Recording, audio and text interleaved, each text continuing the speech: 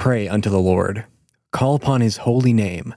Make known his wonderful works among the people. Hey listeners, this is Brendan from Book of Mormon Central, and today's podcast addresses the question, why is Doctrine and Covenants 65 called a revelation on prayer? While the exact occasion that inspired the short revelation, now known as Doctrine and Covenants 65, is not clear, Joseph Smith clearly called it a revelation on prayer.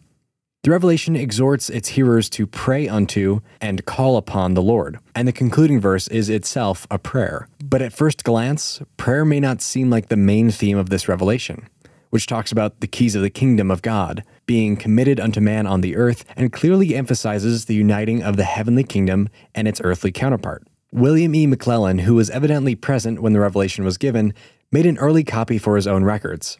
In that document, which was lost until the 1990s, McLellin said that the revelation was on the 6th Matthew 10 verse, meaning Matthew 6:10.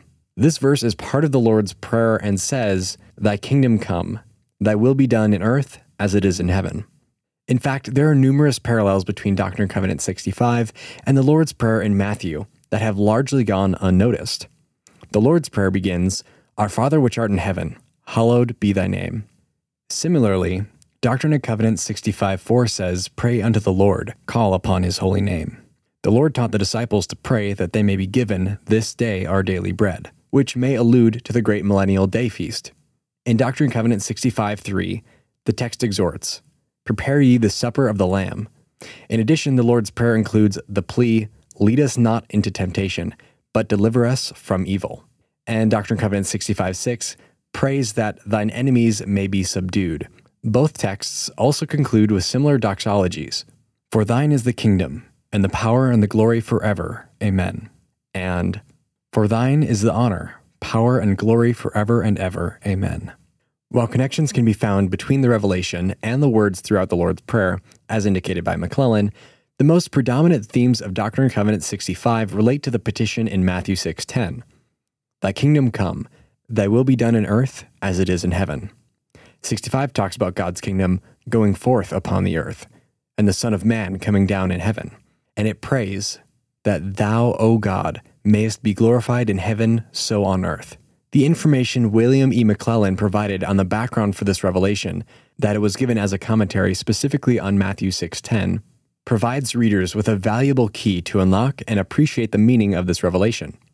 This contextual detail explains both why it was considered to be a revelation on prayer and why it emphasizes the coming kingdom of God.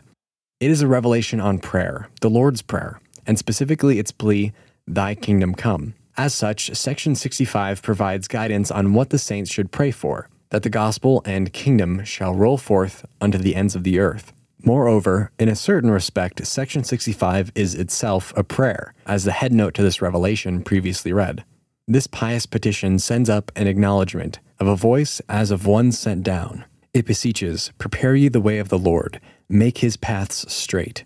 It prays that, with the keys of the kingdom now in hand, the gospel shall roll forth until it has filled the whole earth. It implores, "Prepare ye the way of the Lord, prepare ye the supper of the Lamb, and make ready for the bridegroom." It calls upon the Lord's holy name to make known his wonderful works among the people. It calls upon the Lord, praying that the Son of Man will come down in heaven clothed in glory, and it prays for God's kingdom to go forth, that the kingdom of heaven will come, and that God may be glorified. And as with all proper prayers, it ends with words of praise for God and concludes with a solemn amen. One may well pray that this revelation will guide and inspire all as we increase our ability to pray in harmony with the mind and the will of the Lord Jesus Christ, whose revealed gospel taught his disciples most earnestly to pray. Like them, we plea, "Lord, teach us to pray." Thank you for listening. For more information on the Book of Mormon, visit bookofmormoncentral.org and then click the Know Why tab.